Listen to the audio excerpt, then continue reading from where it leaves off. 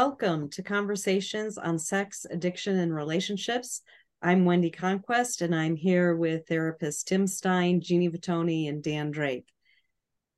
We're going to broach an interesting topic today.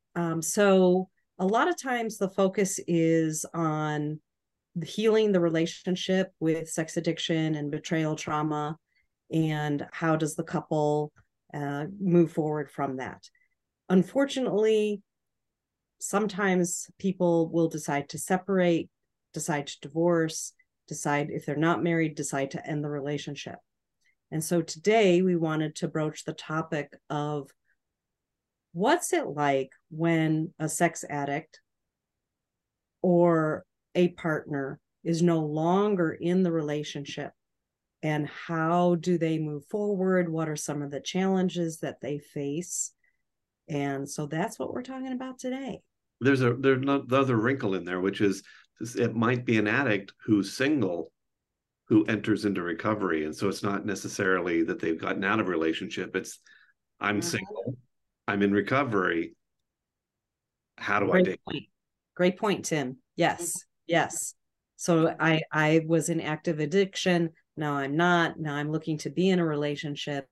And I think so. One of the biggest questions that comes up is, so when to have, it's commonly referred to as the talk.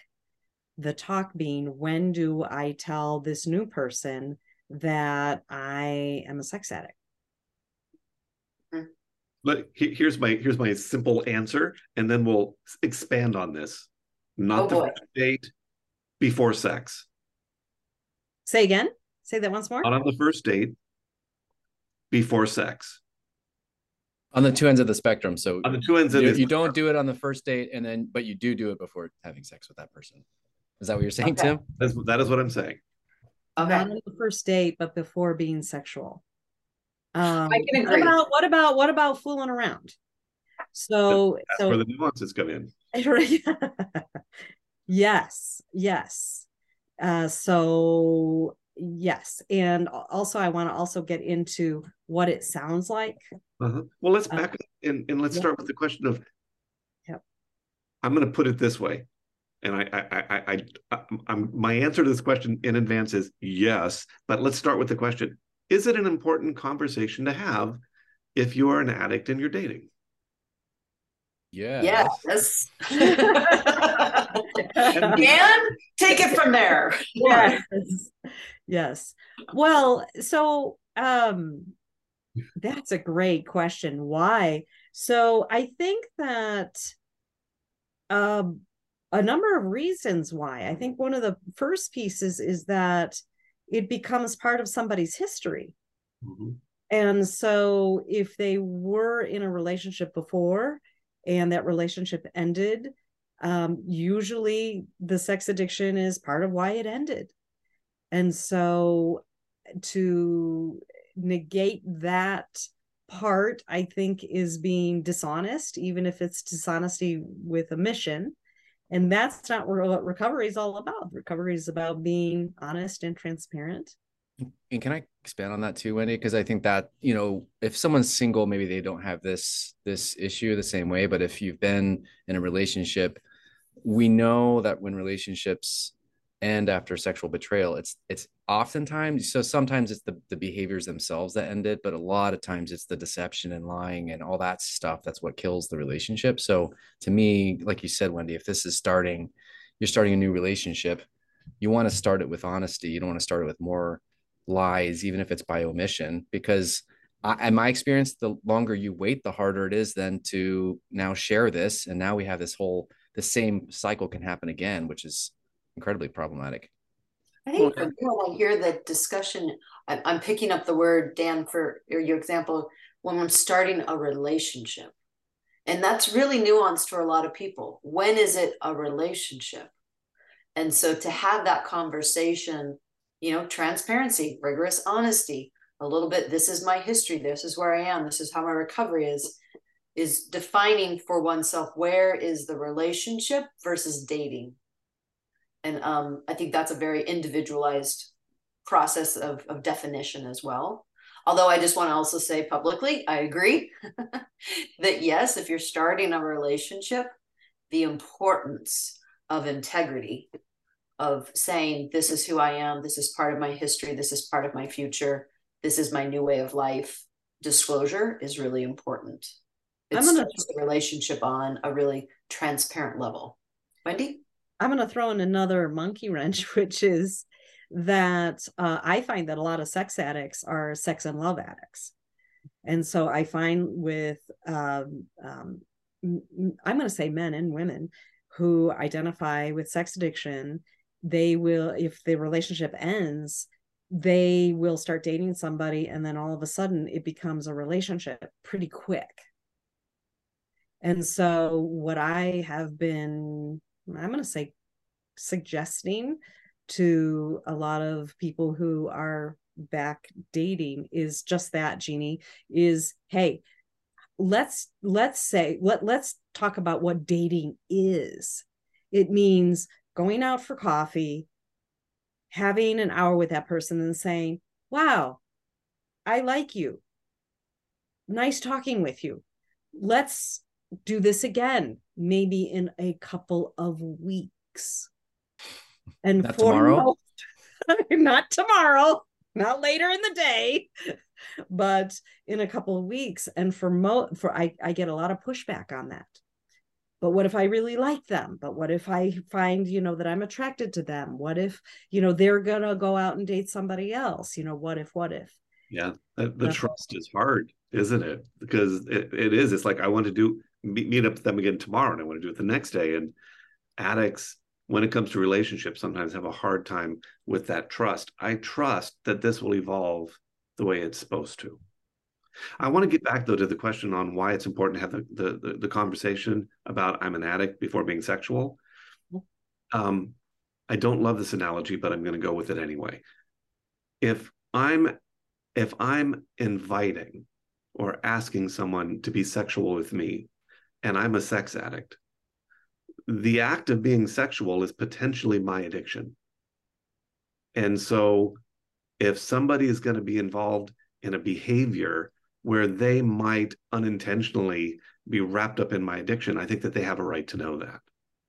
And so it's just saying, hey, before we step into this, here's what I do to keep myself safe. Here's what I do to keep myself contained. But you have a right to know that this is in the mix if you're going to step into this sexual experience with me. I was going to use an alcohol analogy, but I'll say I think it's the same as if somebody has an STD. That is something that you disclose before you open up to being sexual with another person, so that they have the information and they're making an informed choice about stepping into that sexually intimate experience with you, knowing the risks. This right there is one of the things that so many betrayed partners didn't get in the relationship where the discovery and the addiction was occurring. And so this is an opportunity with a new person, when you're ready and everybody agrees in your recovery community that you're ready to be dating, is to be making that choice to be sexual, is informing. That's back to the transparency and integrity piece. Yeah. This is doing it differently. It's very interesting because, Tim, as soon as you said, if you had an STD, you would divulge, this is sex addiction. I think I heard you say is similar to that.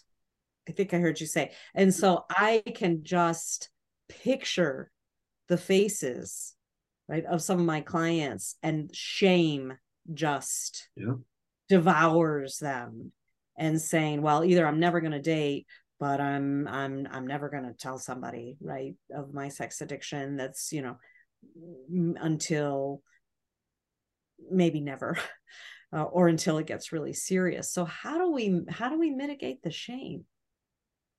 Isn't that part of, that's good recovery work, right? I was going to back us up a little bit and decide, how do I know when I'm ready to date?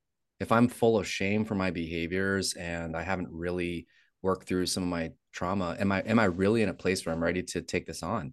Or am I just using whoever I date as a way to numb and not feel my pain and shame? And so I'm really using, again, it's that love addiction. I'm using them and the experience of dating them as my hit.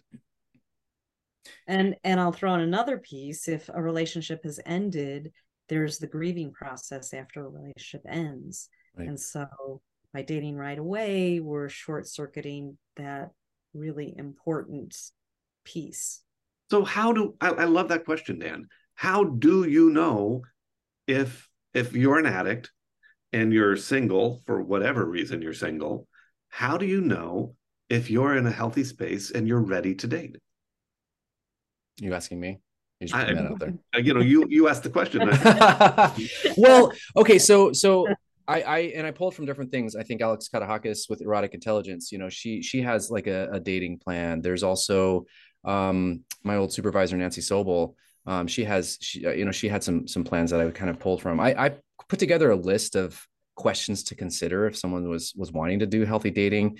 First of all, is someone willing to do this? And it's not like there's right answers. It's more of a self-exploration done with a trusted guide or, with a team. So if I can do this, if I'm impulsively doing something or compulsively doing something, that's worth really looking at. Maybe I'm not quite ready or if I don't want to lean on my team and I'm hiding it from people, those are not great signs that I'm ready. So I guess if someone's willing to do this investigation, I don't know that we can say there's like a green light that says, okay, you're good, you passed the inspection, you're ready to go or something. I don't think it works like that. But I think I would say if someone's really built their solid recovery team, they've gotten some sobriety over their behaviors, they've done, if they were single to begin with, it may be a little different, but if they were partnered and now healing that rupture after betrayal and kind of healing from the loss of the relationship, all that stuff. And then I think, having built your good team, you're leaning on your team and your trusted guides to kind of hopefully, the more people I can build in my team that can see into my life and say, yeah, I think you're just using this person. I don't think you're really ready. You feel like this feels addict-y to me. Those people that can really share love, but also, speak into your life. I think I see that when someone, and they're doing it in consultation, they're really trying to be wise and intentional about it. Those things. I love all of that. I sometimes think about a timeline, and many therapists that I know will tell somebody when they break up with a relationship to give yourself a year, be single for a year before you even think dating. And I think that with sobriety, ideally have at least a year of sobriety under your belt before you step into being ready to date somebody else that, you've been single, you've been present, you've been able to tolerate and manage the difficulties of life without having to use your addiction to escape. You're in a better space to be able to step into a relationship with someone else in a healthy way without unintentionally using them either as a sex object or a love and relationship object. Okay, so I'm going to wind back because this idea of, am I ready to date? Yeah. And Dan, I love when you were saying, this, not checklist, but that's where I went in my mind. There's no perfect list that green light go. However, you all have also talked about some items to review and explore. So just kind of recapping, I'm curious what we're missing. So far, we've heard sober, good sobriety or knowledge and process of recovery, having a team to consult with, not hiding, not isolating, being open and talking to others. Some time has elapsed, whether that's from your ending your previous relationship or being out of a relationship, whether it was long-term commitment or not.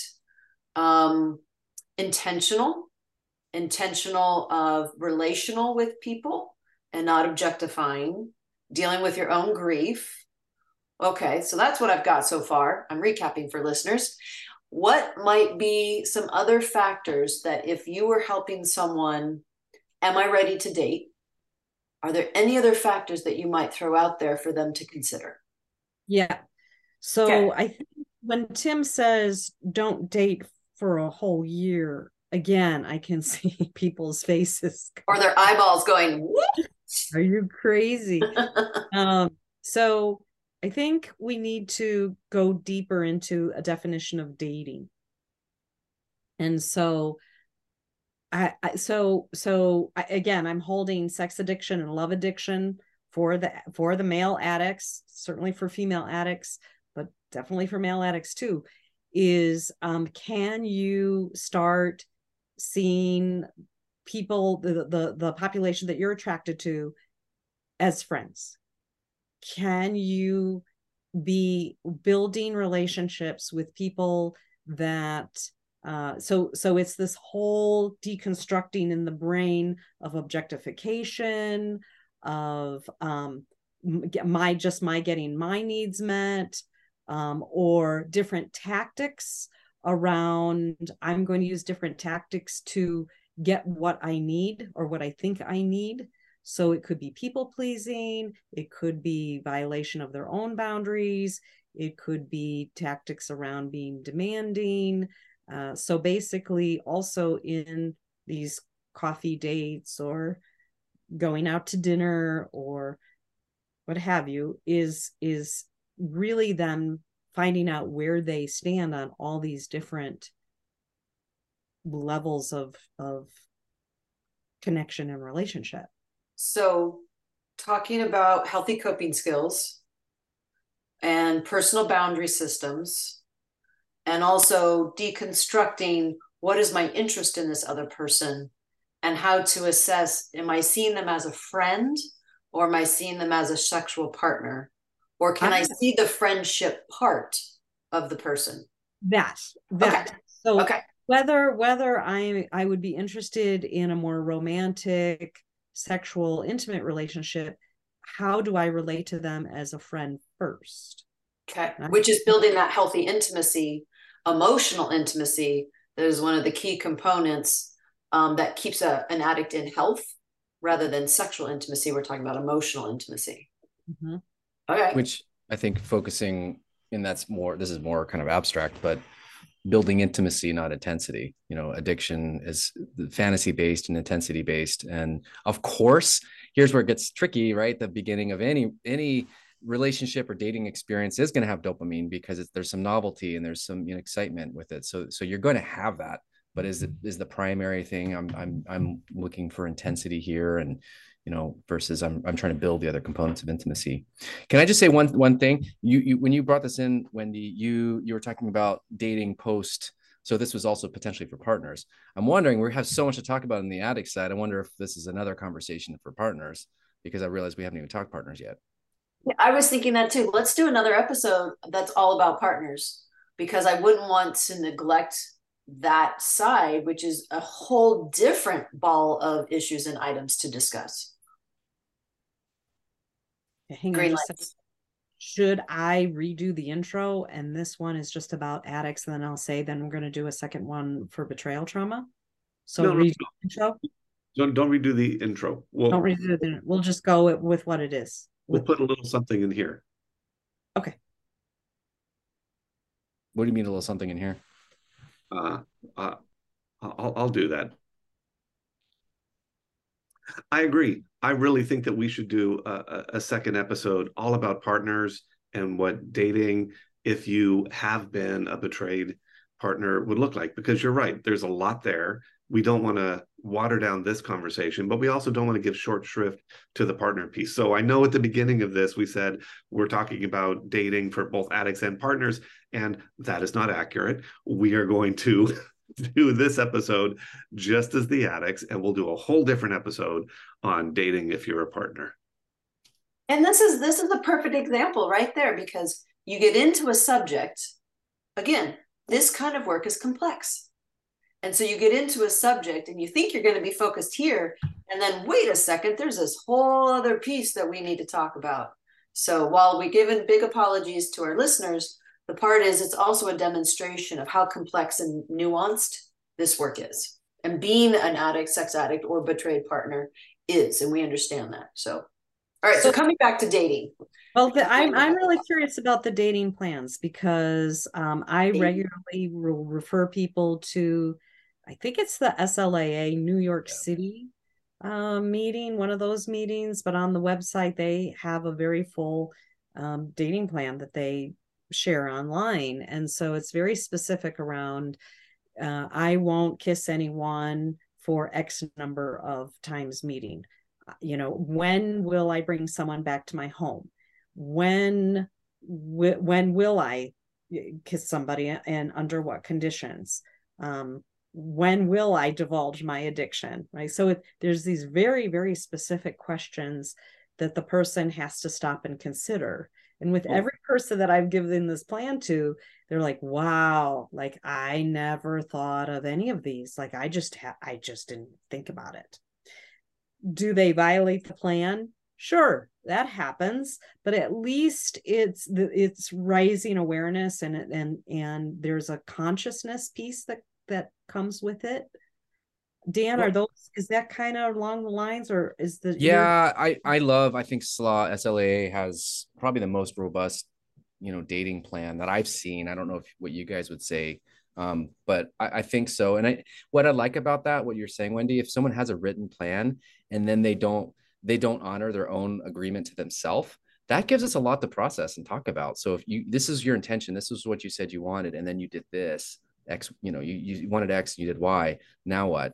And it gives us a lot to process. So I actually think it's really helpful. Hopefully they can honor their own agreements, but if they don't, that gives us a lot that we can work with. So yeah, I don't know what you guys would say, what you've seen. I really like those agreements. And back to, when are people appropriate to date? If this is the one I'm thinking of, it's like no sex until you've had 13 dates. And I always laugh when I have the addicts come in and say, well, we had coffee and then we went to a movie and then I took her out for dessert afterwards. And so that's 3 dates. And I'm like, no, we have one date on one day. And then I usually have to limit the number of dates they can have per week because they want to like get those 13 dates in as quickly as possible. But when I think about those dating plans, like I'm not going to kiss them for however long. We're not going to progress whatever that progression along sort of the sexual physical intimacy continuum is. For me, what always makes that so important is by putting sex further down the path of dating, it makes it easier for us to recognize, who is this other person really? How safe are they to be vulnerable with emotionally, interpersonally, intellectually? And what we know is that when we're sexual with somebody else, all the neurochemicals that fire off in our brain create a sense of bonding and connection with that other person, which gets in the way of acknowledging and recognizing, how safe are they? Who is this person really? Like Dan was saying, when we're first dating, there's going to be all kinds of dopamine going off in our brains. It's that first couple weeks to first several months of rose-colored glasses that this person is perfect. And if we don't allow that to sort of fade off so we can see, who is this person in reality, and how good of a match are we? How well are we able to function as a couple moving forward? If we put sex too early in the mix, it makes that real assessment of, are you a good partner for me, and am I a good partner for you? It just makes it so complicated. So I really appreciate those kind of dating plans, because they push that physical sexual stuff out far enough so that we can better recognize, hey, who would really be a good fit for me relationally? And it makes that a less complicated, fuzzy factor. Yeah. And Tim, what you're saying just reminds me of a piece, which is, if you're starting to think that you're serious about somebody, will you introduce them to your friends before becoming serious? Doesn't have to be family, but your friends. And so a lot of times our friends will say, what are you thinking? Like, wow, or, wow, that person was really nice, but I noticed certain things. Can I share them with you?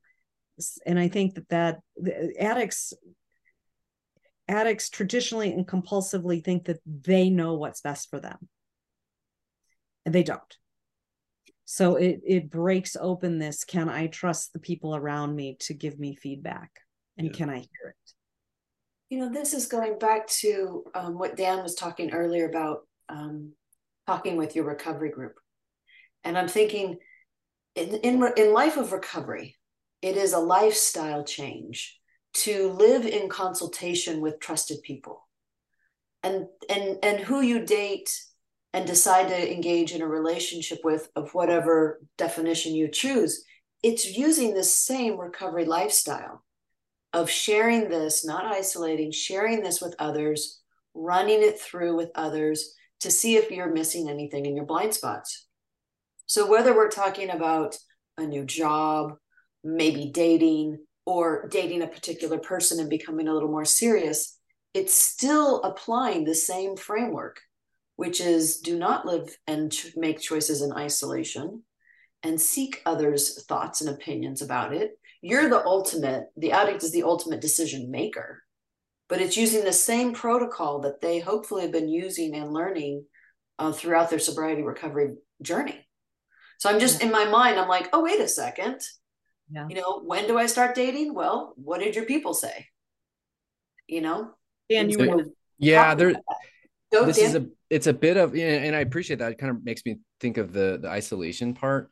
And it's a whole, I don't know if you all have seen this, but there's a whole subset of people that haven't been in a committed long-term relationship who, maybe got hooked on porn early, and then they never have had a significant long-term relationship. So they could be 20, 30, 40, 50, it could be late. Who knows? There's this subset of people. So now it's not just about, I have these limitless opportunities and I have, glom onto somebody. Now it's this, I've had this whole history where I haven't really had a significant attachment with another person. And now how do I even do that?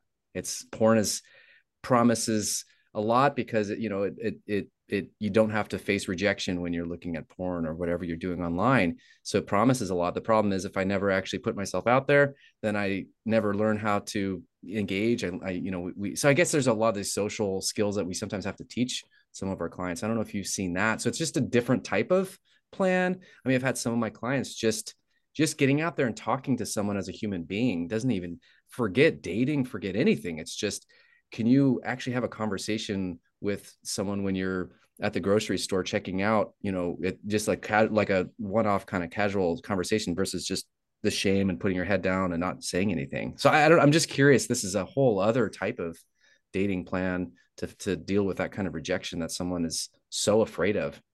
I'm curious what you guys do with those situations. I think I'm just really thankful that you brought that perspective in, Dan, because so far today we've been talking about the over-sexualized sex addict, but we haven't really talked about the fearful, the shame-based, or just no practice, like you talked about, the 20-year-old porn addict who hasn't been in a social experience, and teaching them those social skills. And so that's a really important, I'm so glad you brought that up. I'm so glad. Yeah. So what do we do with those folks? Well, first we help them learn how to get themselves grounded, how to manage their anxiety, how to go into those experiences and recognize that their nervous system is going to be, jacked up a little bit, because that's normal when you're attracted to someone and you're interacting with them and you're getting a little bit excited. How do they tolerate that? How do they get themselves grounded? And then there's a lot of role playing, usually in group, on how do you make small talk? How do you let somebody know that you think they're interesting? How do you tolerate a rejection? Yeah. To the point of, I know people who will say, here's a barber that I want you to go see. Go get your hair cut. Go pay some attention to how you look and how you present yourself. Oh, so you're getting feedback on dating profiles, or there is some of that, like how you carry yourself. I think, yeah, sometimes it is coaching. Yeah, that's a tough one, because I think, and I'm thinking of some addicts that are on the autistic spectrum who think that they're just fine the way they are. And so if you say, hey, it might be a good idea for you to get a haircut, they're rearranging their hair, and they go, I think it's fine. I think it's just fine. So, well, and it might be fine. The question is do you want to engage with others, because others may have social expectations? Yeah. And then it's a choice whether you want to make changes within yourself to meet others' expectations, which is a whole nother conversation, right? Well, and it's interesting, because is this a therapist role or is this a coach role? Is this at that particular time, do we hand them off to a relationship coach, or I don't know, social skills class or coach. All of the above. I think all of the above are good resources. And I think the therapist can be the coach too. I was just pointing out with the client may be just fine. You know, they might, I want to honor the introvert. But if they're choosing to want to make efforts for relationship, then they may need to change certain things or try certain things. Oh, and that's what I'm saying. Like they're saying, I really do want to be in relationship. I really do want this. And they have resistance to hearing what they can do different to maybe be more attractive. Mm-hmm. And I would say not just physically attractive, but attractive emotionally, attractive relationally, all those things. I think part of it might be helping them to identify who are, you know, helpful resources for them. I mean, I remember in my 20s, there were women I knew who would take me out and say, Tim, we need to get you new glasses because, you know, these sunglasses make you look like a fly. So let's help you sort of do stuff. And I am forever grateful to the people who took me under their wing and, you know, helped to sort of like get me in, you know, and I think that there are people out there, and sometimes it's helping our clients identify who are the helpful people out there, who are the people you want to avoid, but who are the helpful people out there. And I think you guys are putting on, you know, we're not trying to change someone's essence or their personality. I think that's an important point. Like you know, talk about, I'm an introvert and I don't live in an extrovert's world. I get in a party situation or big group and I want to hide in a corner. Like I don't like them. I get uncomfortable. I have social anxiety. So I have all this stuff. And I'm not going to try to be an extrovert, but there's ways that I like who I am, and I can make who I am work in a certain situation. I can learn some new skills, but I think we're not trying to change someone's essence. We're trying to help them meet the type of if they want to start dating, to do that in a most, you know, set them up for success. I think that's the way I would look at it. Not trying to change who they are to be something else. And, you know, I don't know how, anyway, that's just, I don't know what you guys think. Thanks. Thank you for that clarification. I was also thinking of one thing we didn't go into yet, but certainly there's got to be that exploration analysis of who am I attracted to? And the who's am I attracted to, is that a replay of maybe some childhood experiences? You know, why am I attracted to certain people? And is there a pattern of success or maybe a pattern of not success when being in relationship with others? So I think that's another thing about, am I ready to date? I would add to that criteria list of, have you explored your attachment patterns and which ones you're trying to not repeat? Or has your attraction pattern been influenced by porn? You know, I often, you know, Rob Weiss will often say, look, when you're dating, being physically attracted to someone is an important part. But as an addict, you might say, I'm only dating them if they're a 10. In recovery, he will say, look, if they're not a 7, at least on your scale of 1 to 10, don't date them, because there needs to be some physical attraction there. But you're not looking for the 10. You're looking for someone that I find attractive. And what are all the other characteristics and qualities that I also find attractive? Yeah. Let's circle back to the question we started with. When do you have the talk? I think that depends on each person. But then I'd also say, and then talk with your recovery group to see when that would be appropriate. We all agreed of pre-sex. And I don't know, did we all agree not on the first date? Because that could be very off-putting. Yeah. Unless there's some circumstance, I think usually there's not enough built on the first date. It's just usually too much, I think. Agreed. So I think the first piece is for the person to practice what is going to be in the talk. What am I going to say? How much am I going to divulge? So, you know, they're not going to read their whole disclosure statement. Right? Or their first step. Or their first step to a potential partner. So what pieces are important to have in the talk and what pieces maybe aren't necessary at that particular time? And I agree. I mean, it's not a first date. It may not even be a second date conversation. I mean, because in those points, and I'm going to I'm going to say it this way, in a normal, healthy dating progression, you're still getting to know the person. They're still getting to know you. You're still sort of figuring out, do I even want to keep dating this person a little bit longer and see if it fits out? That is not the place to dump, I'm a sex addict. You want to be further into the dating progression where you're like, I like them, they like me, I think there's something here. But it definitely has to be, and when we say before sex, for me, I always recommend, look, it's before intercourse, it's before oral sex, it's before manual sex, it's probably somewhere before or around making out with heavy petting. Where that is exactly, I think, people use their recovery guides, their wise counsel, as Jeannie and I often refer to them, to help you guide them. But it's before it becomes into that, hey, this is a more serious relationship with a sexual component to it. Yeah.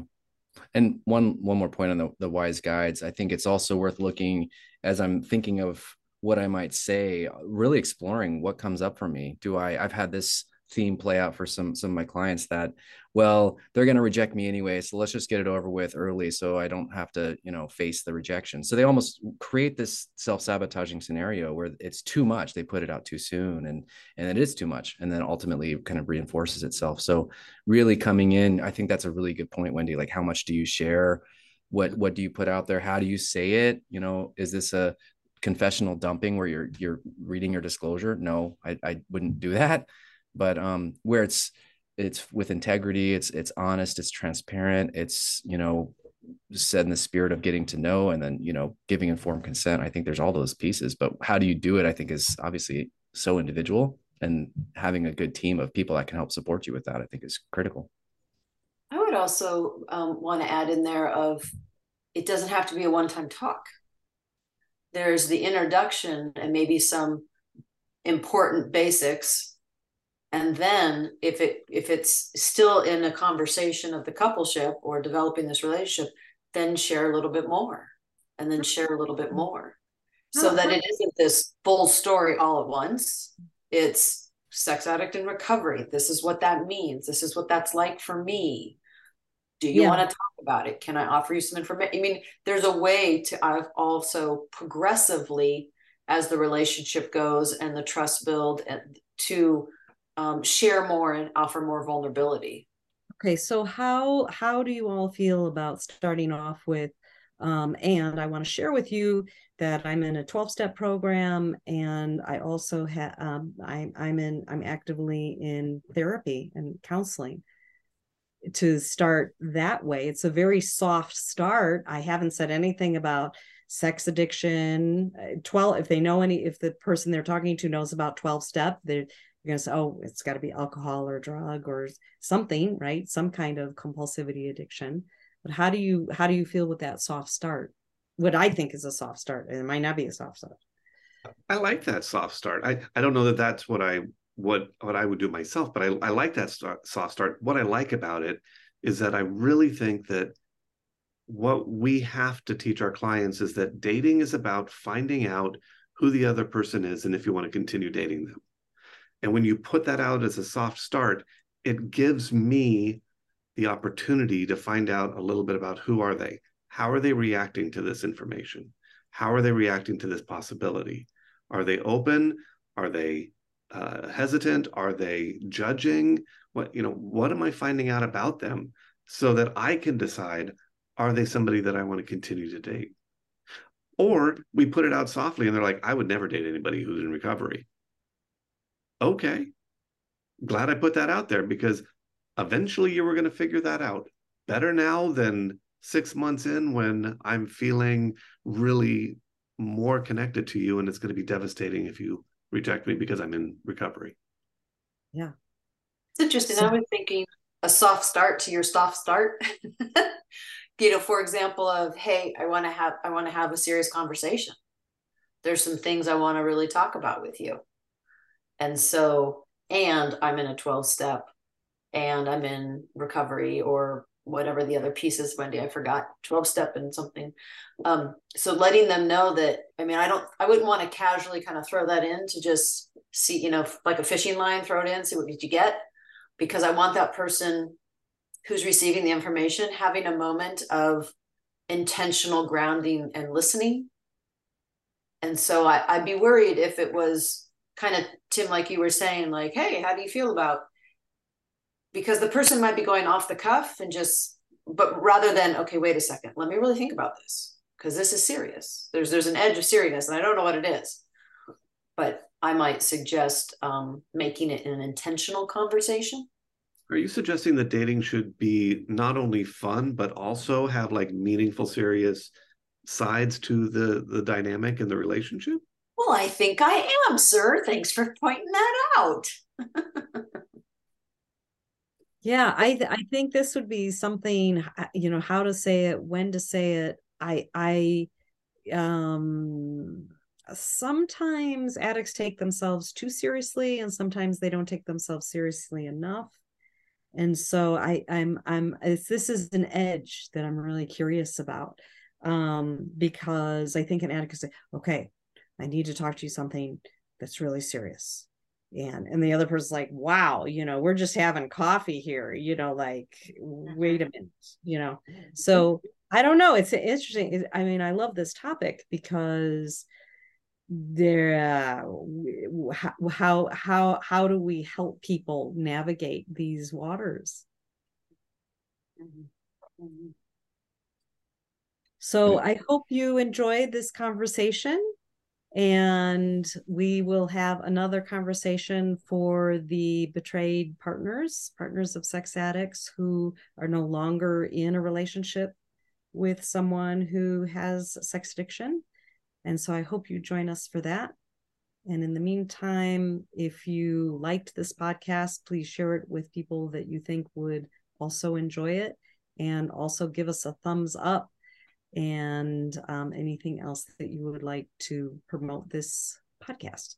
And if you have questions about dating in recovery, or the best rivers to go kayaking down, or any other random questions out there you would like us to attempt to answer, put those questions in our mailbag at conversations.sar@gmail.com, and we will have a ball answering your questions in one of our mailbag episodes. Thank you, everyone. Thank you, everyone.